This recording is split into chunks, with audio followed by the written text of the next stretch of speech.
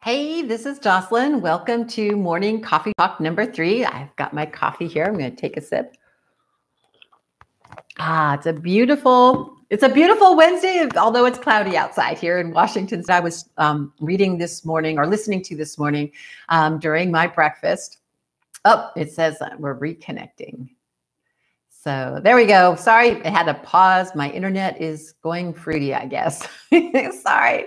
Anyways, what I was listening to this morning was a segment from Dean Grassiosi's Confidence series, and it was an interview with Trent Shelton. And this is, I actually have not been exposed to Trent Shelton until just very recently. And now he just has so much passion. He just really connects with me. And so he actually does a thing called rehab time. He's a former football player. He actually played for the Seattle Seahawks for a while, but he had a kind of rocky career where he got cut a lot as a free agent until he finally hit rock bottom after being cut by the Seahawks. And that's when he started rehab time. And I've got a bunch of little tiny quotes here from him that just kind of really hit at confidence and at, your why. Why do we do things?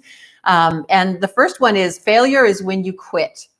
It is really there to help you and to help others. And I know a lot of us can connect with that idea of, we have things that impact us, or we try to do something, or we do things, not just try, we actually do stuff, and we don't have the outcome that we wanted or that we expect.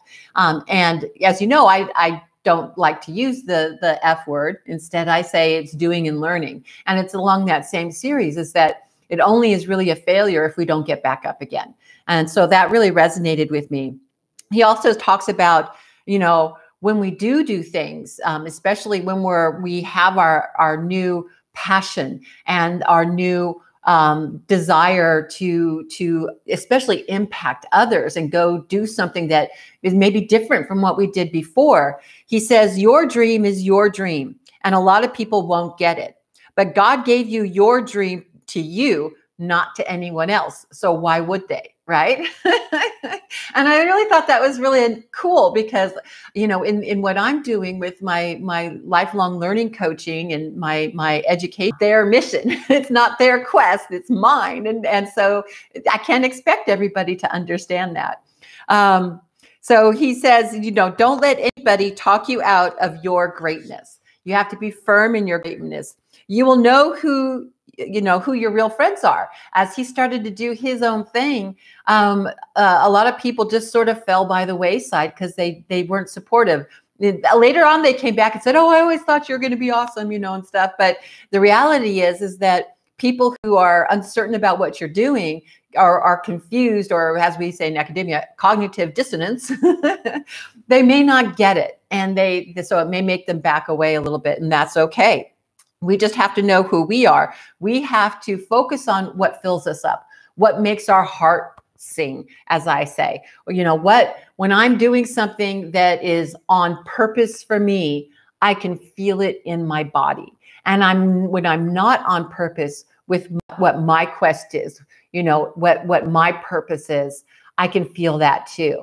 And so it's learning and listening and believing in yourself as we move forward and staying on purpose for what makes you feel alive, right? There's so many people in life that don't feel alive. They're just going through day by day by day. And I've been there. I've been there where I've used pot to try to make me feel better.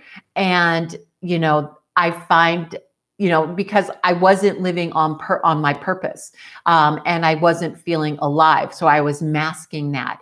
And once I got on purpose, then I started to feel alive again. And you can go back to some of my old videos when I was about 350 pounds, and you can look in my eyes and you can see the shine isn't there, right? I was not happy. And you can see that in my body, you can see that in my eyes, and I was not living on my purpose. Such a difference from where I am now, even though I still struggle with my own confidence at times in being certain that I'm going to be successful, right? I know that I'm in the right direction. I know that I'm moving forward. So I pull that confidence. So I listen to these things and watch these videos so that I can have the right mindset. So that's why I do this. So Trent Shelton talks about, what is your why? Mindsets are contagious.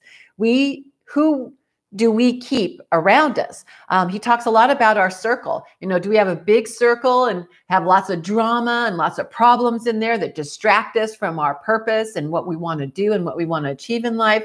Well, maybe we need to shrink that circle a little bit and let those people go who are not helping us stay on purpose. And you know what? That's okay. That's okay. They were in our lives for a time and they can still be in our lives. But it's another thing that I've learned from somebody else is you can love people from a distance. It's okay. So really it's key to, who do you want to be? And sometimes the best way to add is to subtract. And I thought that was another, great idea.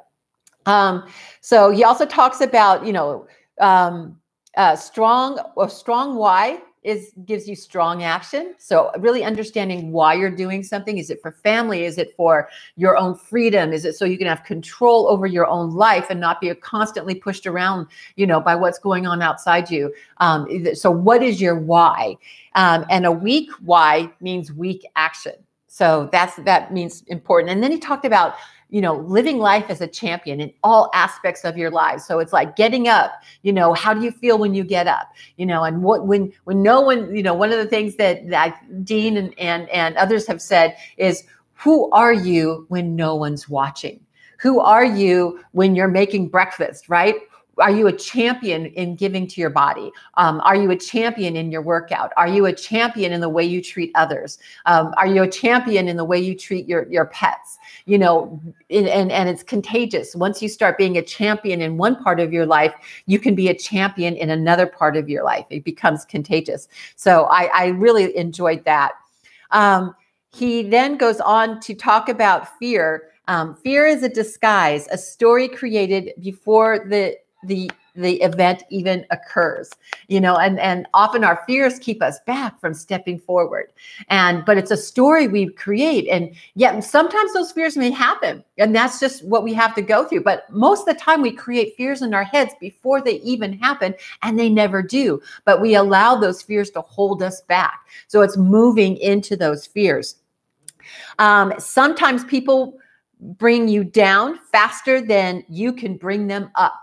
Right? Sometimes you have people in your lives that are so, just have such a different energy than you do. And the words they use, they may be trying to protect you, but they bring you down. And your energy may not be enough to bring them up as fast as they're able to bring you down. So maybe those are some of the people you have to love from a distance. The more you fall in love with yourself as a person, the less your past has control over you. So like for him, he really struggled through this football career in living up to what he believed the image he had to have in order to, be the person as a football player, as a pro football player, and the things that he did. And so, he didn't love that part of himself necessarily.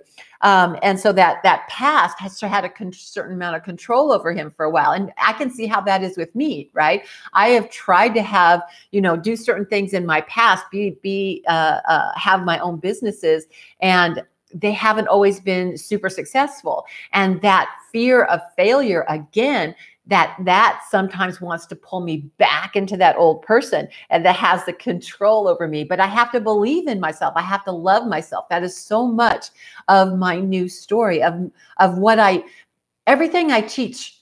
All my courses start out with changing your self-love story, changing my self-love story. That's what I changed first, was my love for myself. And I know that for the people that I will reach, that is often the difficult thing, because we often put other people before us, and we see that as a way of self-love by giving love and giving things to other people, but then we drain ourselves. And so it's really key to, loving ourselves first, to really learning how to do that part. And when we really love ourselves, that past can't have control over us. So, That's the sort of the key, the last thing is our past really is the wind in our sails, not the anchor. Our past is all of our experience that we bring to ourselves through learning, that we get to bring to other people to hopefully impact them. So it's the wind that moves us forward. It's not the anchor. As an instructor, as a teacher for political science, I get to work with students a lot. And I taught some courses on college success. And a lot of this part of it was talking about, why are you going to school? And so many students are going back to school because, one, for their family, so they can create a better outcome for their family, but two, because they experienced something very devastating in their lives and they want to change that and impact those who also are going through that in a positive. Those are the two main reasons people go back to school, is to help. Is their why is their family, or their why is because they don't want other people to suffer like they did. And that's my why, right? Those two are my most significant why. I don't want people to suffer the way I did through domestic violence and anxiety and depression and now menopause and weight gain and fibromyalgia. I want to impact in a way that changes that. But ultimately, it's my family. I want my family to celebrate life and live free, because I want to celebrate life and live free, and I want to love myself every single day.